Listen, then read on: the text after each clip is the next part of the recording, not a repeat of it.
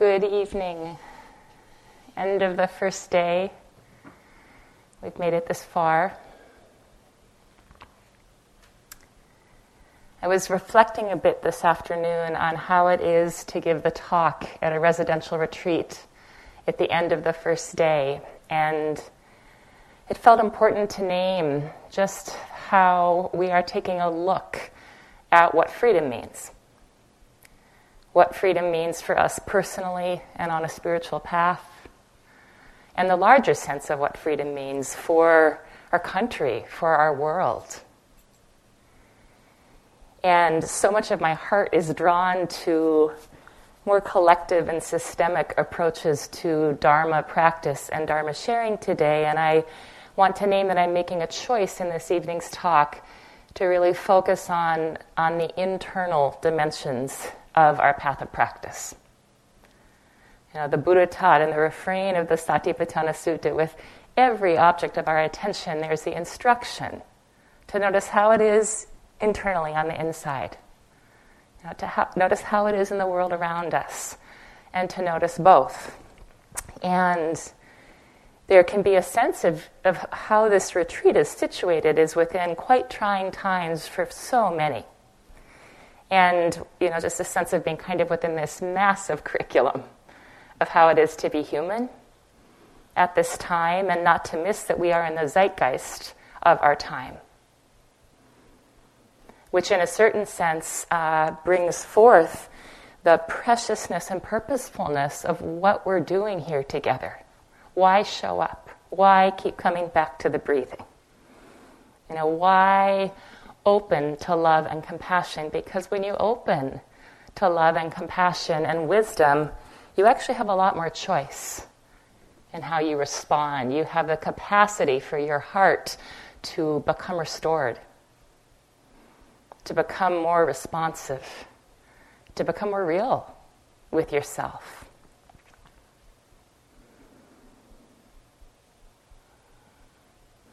Did you find yourself having ideas about, you know, how this retreat might be, what it would be like to return to practice with masks on and in the silence? Did you have ideas about it? Is reality lining up with your ideas about it? You know, the practice, the instructions we're giving you, they're pretty simple. They're pretty straightforward. And we're not used to being simple. We tend to be used to figuring things out. We tend to be used to thinking about things. That's what the untrained mind knows how to do. We tend to be prepared to defend, to explain, to chew on stuff.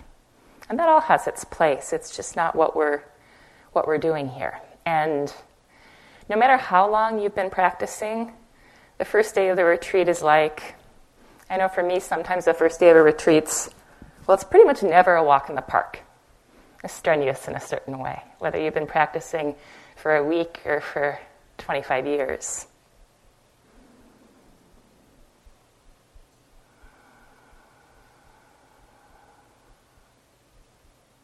And I want to talk tonight about how this path is a path of happiness. All the Buddhist teachings point us in the direction of happiness. And I'm not talking about the happiness that comes from getting what you want for lunch. I'm not talking just about the happiness that comes when your relationship's going well or you like where you live. I'm talking about the kind of happiness that has to do with the presence of peace, that has to do with our capacity to harmonize with and know directly the presence of peace. Because the path is really, what we're doing here is really it's a kind of progressive, ever-refining path of joy. And it's important that we look at the suffering, because there's plenty of it. And it's also so revolutionary in a certain sense to not let the suffering take up all the space. Because the Buddha, you know, he never taught about suffering without teaching about the end of suffering. They go together. First and third noble truths, they go together. And you might just notice when you hear me say the word happiness, what happens inside of you?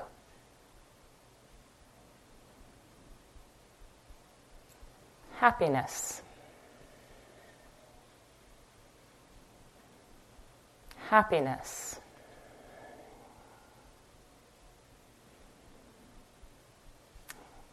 Just in this moment when I say the word, I feel a stirring in my heart. I feel the presence of just a very deep, sacred kind of longing or yearning. I feel that potential for ever deepening happiness, the kind that lives, that comes from knowing the truth of our own deepest hearts.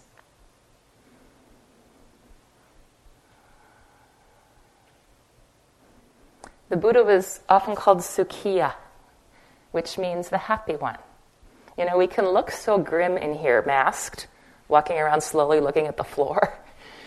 But the path isn't actually grim. It's a path of Sukhiya. And the way that we're practicing is pointing us to a happiness that is more expanded than conventional views, more expanded, a broader view of a happiness that has to do with presence, that has to do with knowing and living really more of who and what you are. And, you know, the normative culture, because I haven't taught a residential retreat in a while, I don't really have all my files on me, but I used to have this file of advertising that basically gives us the message that happiness lives in a thing. And that thing is always outside of oneself. And that if you acquire it, you get gratified, you get it, that's the ticket. So the normative culture, you know, trains us in clinging. It goes so deep. Trains us in confusion, in the externalization of what belongs to each of you and each of your own deepest nature.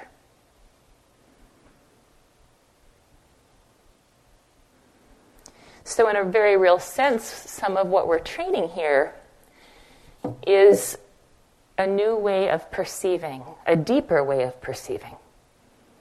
We're moving from a kind of object-focused superficiality to a much more penetrating understanding that's experiential, that's mysterious, that's alive. We're training a flexibility in the perception that gets so hardwired.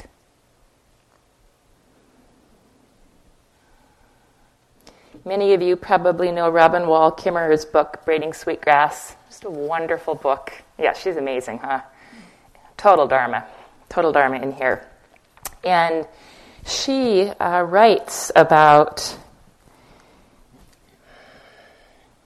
animacy in the natural world. She writes about animacy, and the word animacy means the state of being alive, the state of being animate. For some of you, this may be the state of being sentient. And she says English doesn't give us many tools for incorporating respect for animacy. In English, you're a human or a thing. Our grammar boxes us in by the choice of reducing a non-human being to an it, or it must be gendered inappropriately as a he or she. Where are our words for the simple existence of another living being? Because on retreat, you have the time and space and presence to take in an animate way, the living beings around you. It's like the concretizing of perception. Here is Erin, there's the tree out there. That's one way of looking at it. That's one way of knowing our experience of perception. And then when we get really present and get really curious, it's like it's much more of a verb, right? Much more of a process, because the tree is alive and so am I. And even the space between us can feel alive in a certain way. She says, when I'm in the woods with my students, teaching them the gifts of plants and how to call them by name, I try to be mindful of my language, to be bilingual between the lexicon of science and the grammar of animacy. Although they still have to learn scientific roles and Latin names, I hope I'm also teaching them to know the world as a neighborhood of non-human residents, to know that, as Thomas Berry has written, we must say of the universe that it is a communion of subjects, not a collection of objects. Do you feel the difference in that? A communion of subjects of which you, each of us, life itself is a part. That's much more of a sense-based way of perceiving, much more of a perceiving the activity of awareness, for example, rather than forming around the idea of awareness, for example. And so the way she's speaking about animacy, she's taking what we might think of as being a noun and really bringing forth the sentience and aliveness, which is some of the way of seeing that we cultivate as we practice insight meditation, to allow nature to reveal itself to us. This practice is one of intimacy. This practice is one of touching very closely what's happening for you in a way that's really, really framed up by these ancient teachings, and in a way that invites us to stay with what we tend to be so busy that we just don't see it for what it is. And this is part of why the Buddhist teachings on happiness are so radical, because happiness isn't just an emotional state that you get to and stay at. Right? This is the happiness of wisdom infused with love that can be there in a moment of grief, heartbreak, that can be there in a moment of a difficult memory or a feeling of shakiness.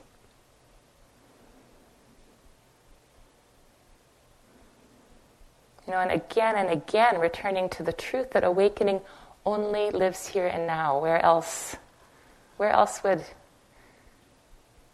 your unfoldment and awakening happen? We get to see, sitting up here, we get to see so many beautiful things that happen over the course of retreats in this hall. And the path of happiness has a lot to do with the kinds of perception being cultivated.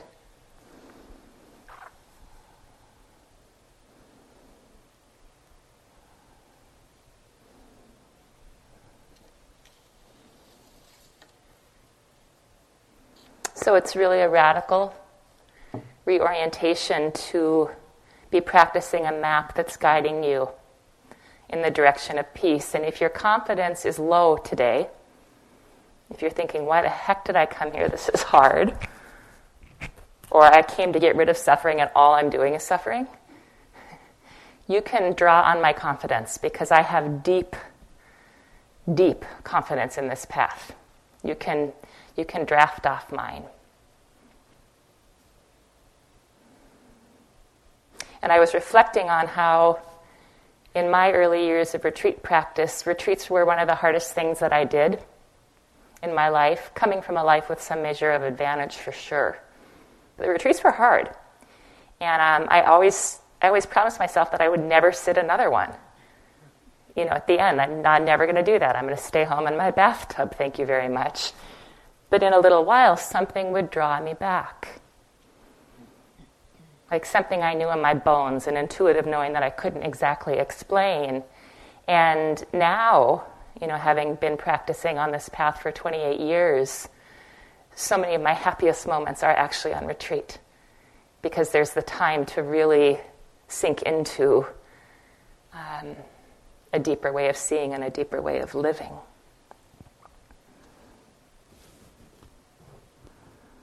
And I'd like to think of it as being a bit subversive when we practice happiness in this way. I like to think of it as a way of divesting from the messages the culture tells you about yourself that aren't true. Divesting from systems of control and oppression and dominance that are profoundly reductive.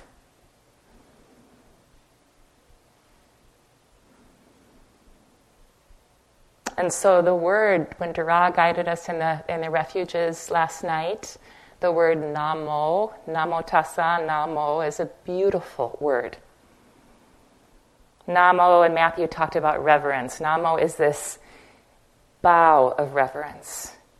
When we say the Pali word namo, there's a spirit of honoring that which is worthy of honoring. There's a spirit of devotion on a heart level.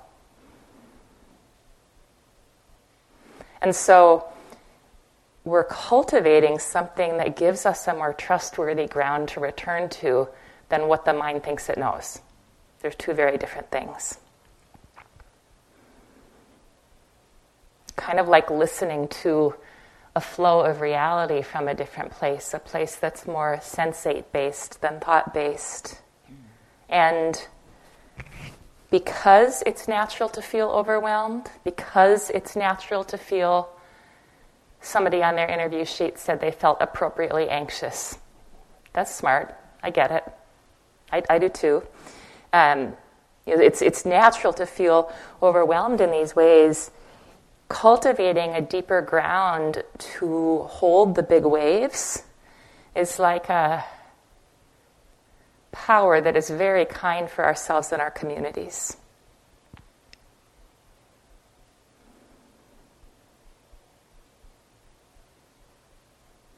So we study how we fall into suffering and out of suffering. And I'm talking right now about the suffering we create for ourselves. I'm not talking about all the very real forms of surplus suffering in this world. Part of why I wanted to talk about this tonight is I had a huge spell of technological dukkha in the 6 weeks before coming here. Especially in the pandemic, I really rely on my computer for my work. The Zoom meetings, the working with students, the teaching from the computer, it's like kind of a big part of my life. Well, about maybe 6 weeks ago, my cat ruined my computer. And I love this little creature, right? I love this little creature, but I did not love what she did. And I was really frustrated, but I have great friends. One of my friends gave me a loaner computer. I borrowed his computer until my new computer came. And then I got my new computer. Again, being aware of the class privilege to be ordering a computer from Apple, my cat destroyed my new computer. And I couldn't ask my friend for the loaner again because it was already like a really big ask, and the computer's gone, including the hard drive inside of it. And so I was pretty upset that second time, and I could see that in my mind there was this momentum of pretty much a disproportionate response. Like, it's not going to do any good to get really upset about this, and I can get another computer. So I went without a computer for a while and tried to do everything from my phone. But it was this fascinating study in my mind because I could feel the kind of almost false power of the reactivity about the second computer being destroyed by my cat. Like, do you know how that feels? It almost feels like gratifying to be upset about something. And then I started getting curious, like, what is possible right here? Like, what is possible right here? It was just immediate. The recognition of peacefulness that's right here as well, the spaciousness, that the choice point to kind of feed the reactivity or settle back into the mindful awareness. And so I realized that in the middle of all of it, what was possible right there was some measure of freedom. Because I was creating my own suffering. The situation was just as it was. And so I started this practice of looking at what's not wrong. Because it's so easy to see what's wrong, to see what we don't have that we want, and what happens in a moment if you feel what's not wrong, like right now. How does it shift your experience if you tune in here this evening to what's not wrong. There are plenty of things that are wrong. Also tuning into what's not wrong.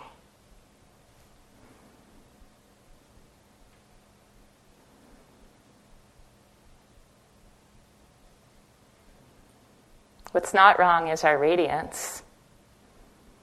What's not wrong are the wholesome intentions that brought you here. What's not wrong is being willing to really do the practice and show up wholeheartedly. What's not wrong is the incredible generosity of so many people that allow us to be here in this way. And so much more. But when we tune into what's not wrong, sometimes it can settle the system enough to touch more deeply what's really happening.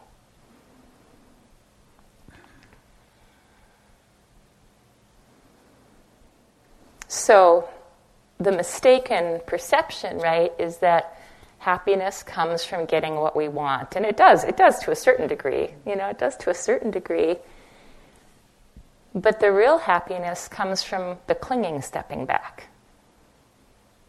The real happiness comes from a moment when we're not inside of the clinging. The clinging doesn't have to be a problem, but when we're inside of it, it can become a real problem. And the mind does not want to feel the sensation of loss. It wants to get it again. And then we're living in this narrowed place where the heart's not very open. It's fragile.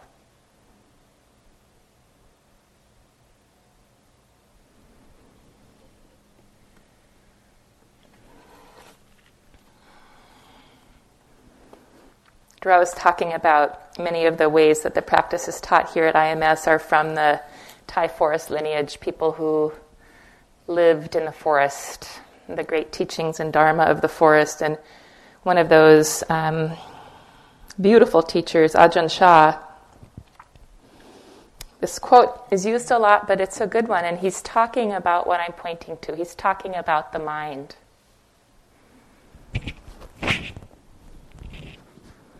He's talking to us about our minds. And he says about this mind, in truth, there's nothing really wrong with it. It is intrinsically pure. Within itself, it's already peaceful. The mind is not peaceful these days because it follows moods. The real mind doesn't have anything to it. It's simply an aspect of nature. It becomes peaceful or agitated because moods deceive it. He says the untrained mind is stupid. Sense impressions come and trick it into happiness, but the suffering, gladness, and sorrow, but the mind's true nature is none of those things. The untrained mind gets lost and follows these things. It forgets itself. But really, this mind of ours is just like a leaf, which is still as long as no wind blows. But if a wind comes up, the leaf flutters. The fluttering is due to the wind. The fluttering is due to those sense impressions that the mind follows. If the mind doesn't follow them, it doesn't flutter. And if we know the nature of these sense impressions, we will be unmoved. Just this is the aim of all this difficult practice we put ourselves through. Can you sense that feeling in yourself when there's the flutter? And when there's the intrinsic purity, peacefulness, restfulness?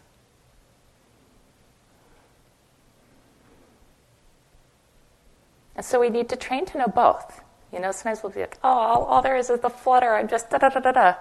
And sometimes it's like, oh, there's all the peace. And it's important, we just want to kind of look at where are we at in the practice, because we're not here to bypass anything. The only way out is through. Touching, holding, knowing fully, because if we try to let go before touching, we're just going to get tighter and tighter.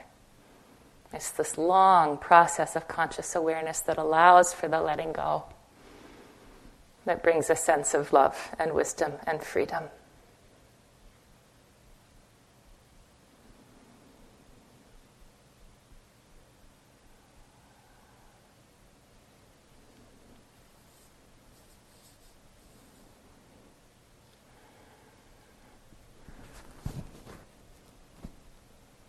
So on retreat, it's good to enjoy all the goodies. I can't tell you how many times I've been on retreat here.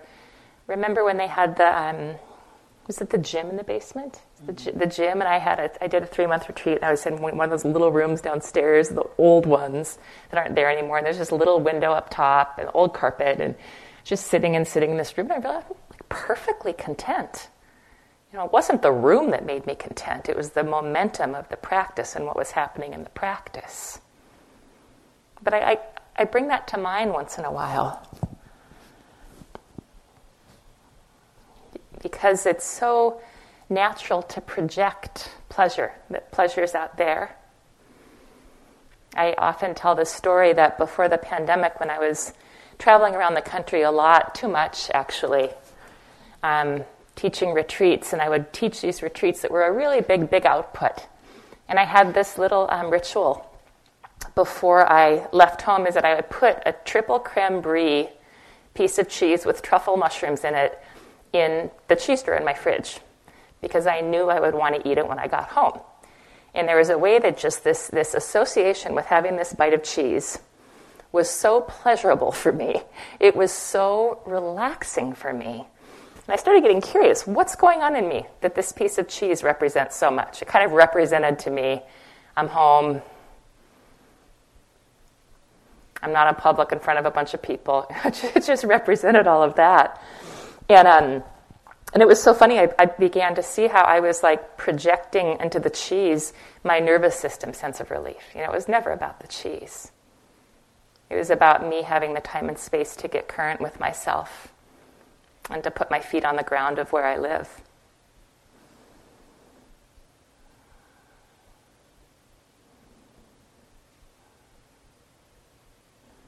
And so everything we're doing on this path, the Buddha Dhamma, is really offering us a much more vast pointing to the possibility of peace and happiness. And we study our fundamental confusion. We study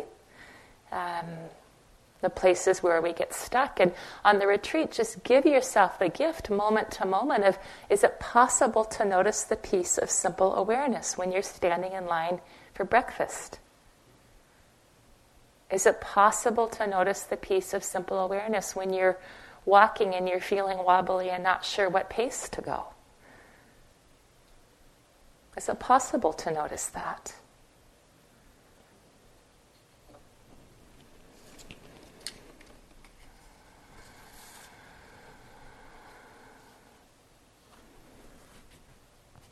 Although I never sat with Suzuki Roshi, I really appreciate his teachings a lot. And he would ask his students, he would ask them, what is your heart's innermost request? What is your heart's innermost request? Something you might just bring up from time to time. And what happens if we let our lives and our practices be guided by this orientation of the heart's innermost request? Because I think it has to do with a deeper draw. I know for me, my heart's innermost request has something to do also with the way not only the way I want to live, but the way I would hope to die.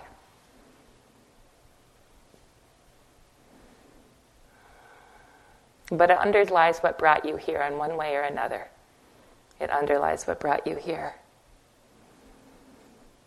And for me, I really don't know of something more essential to living well than the practice, than the teachings.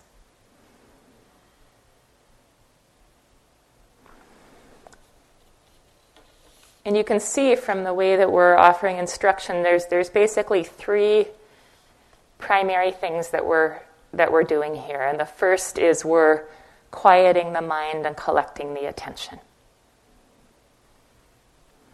We're gathering, we're bringing in all that disparate, jagged energy, smoothing it out, making it available in the heart, the mind, the body, because when there's stability in this way and the mind is collected, it's just not run around by desire in the same way.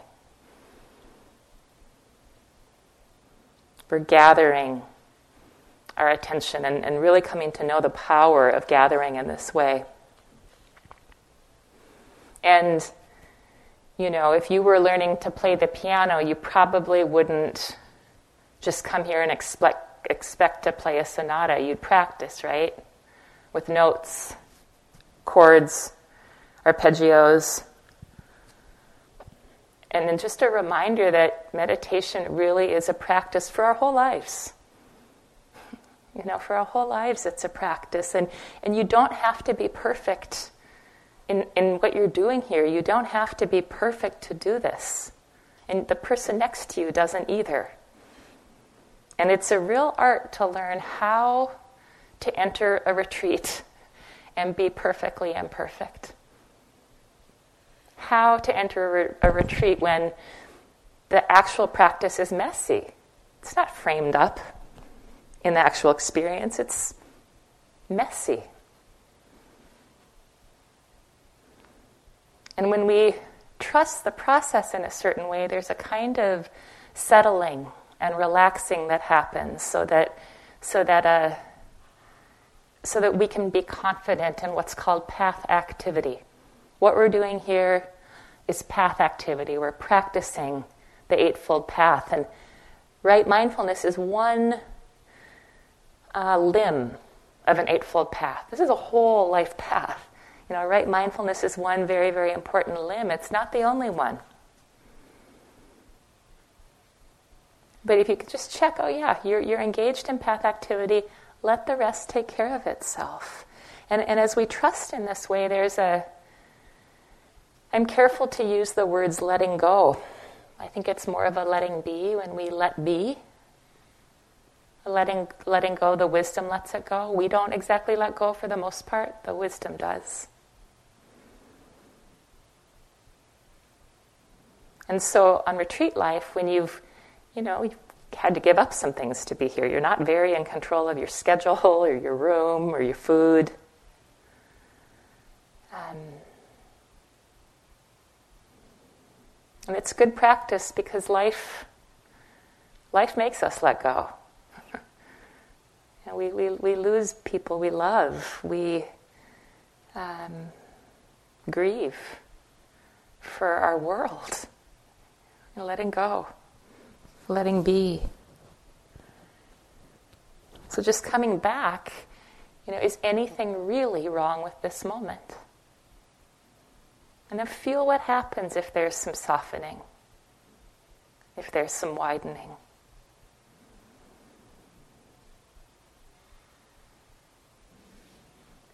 And then we talk about being awakened. I like Gil's term. He says it's also being compassioned. So we become awakened, we become compassioned, and our world becomes richer.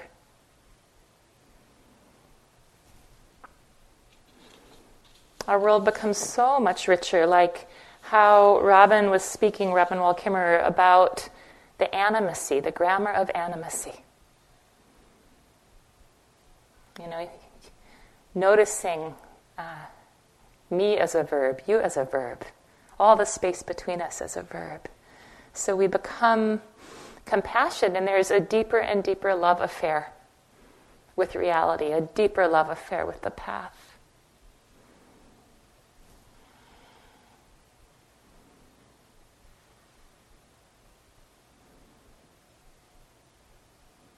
Cynthia Ocelli says, for a seed The seeds will be sprouting here before too long. Spring's got to come and berry, right? Spring will come and berry. For a seed to achieve its greatest expression, it must come completely undone. The shell cracks, its insides come out, and everything changes. To someone who doesn't understand growth, it would look like complete destruction. So you can be a seed as you are here.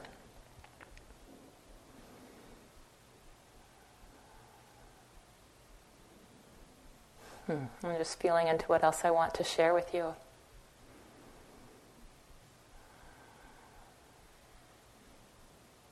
It's helpful, those of you who have been practicing for a time, it can be really helpful to just kind of like look back once in a while. Don't make this a thought project on this retreat, that's unhelpful, but to just look back a bit and just, do I know more happiness and peace than I did 3 years ago? How about 5 years ago? How about 7 years ago?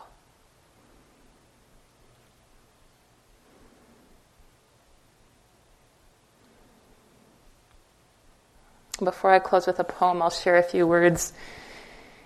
I think about Julia Butterfly Hill, who spent 738 days in the massive redwood called Luna. Kind of makes a week here seem pretty cushy. But she talks beautifully about finding our own true north as being like a compass. And she talks about how we're tricked into believing that the true north is outside of us in a production-driven society. And she's just talking about how, our true north is very, very much inside of us. And to follow what we love, to follow the heart's innermost request. And how that creates a different responsiveness, a different capacity. And the truth is, we have to have a reservoir of something inside of us that is not distraught to show up with the 10,000 joys and the 10,000 sorrows. And so this is a place and a time and a week to cultivate that deep reservoir, that deep pool inside of you.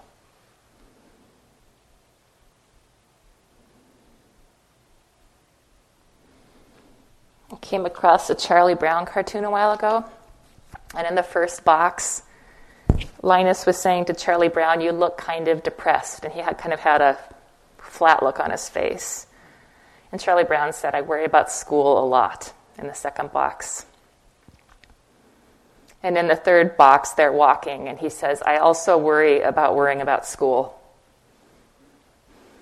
And then he sat down and he said, "My anxieties have anxieties." It feels like that sometimes, right? Just this snowball of what goes on. And so some lightness and humor goes a long way.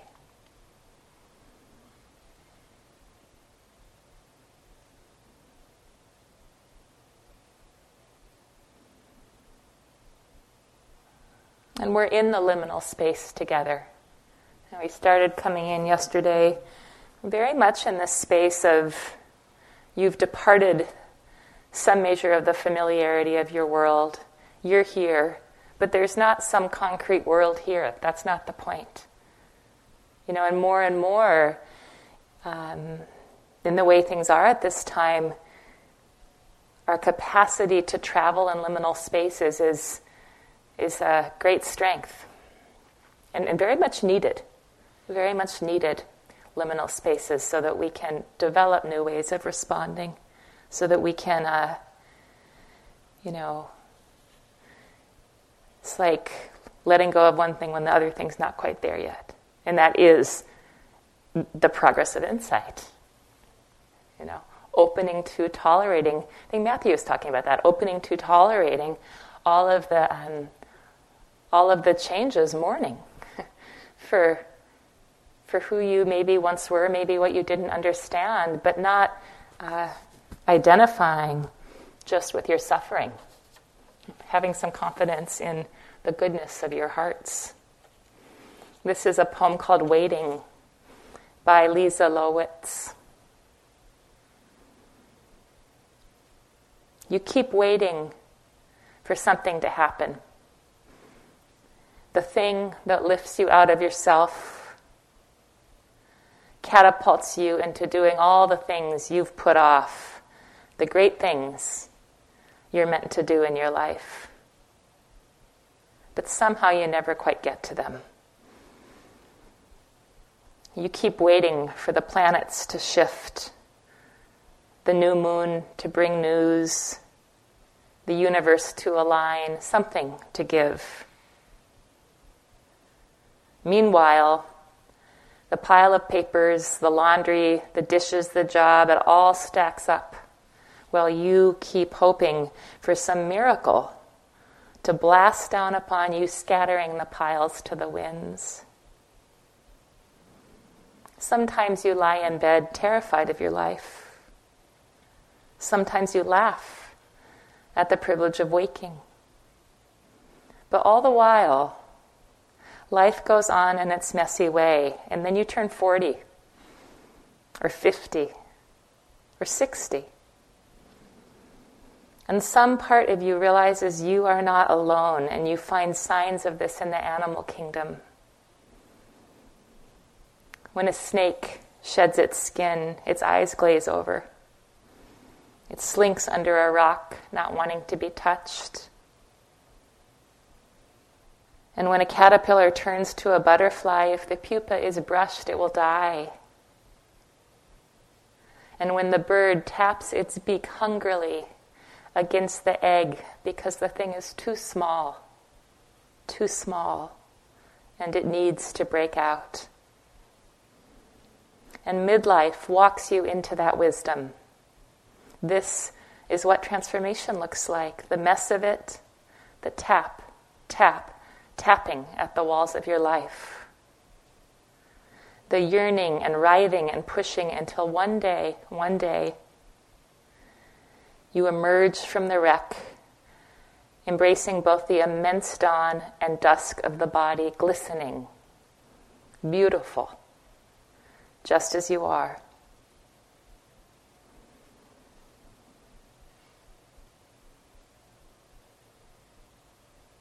Take a minute or two to allow the words to settle.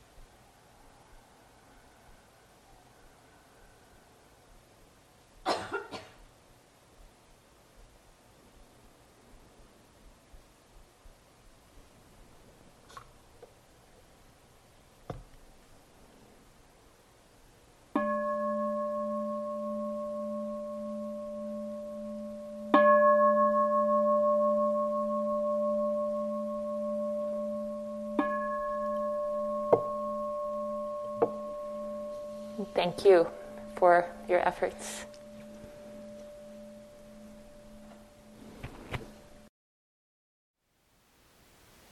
Thank you for listening. To learn how you can support the teachers and Dharma Seed, please visit dharmaseed.org/donate.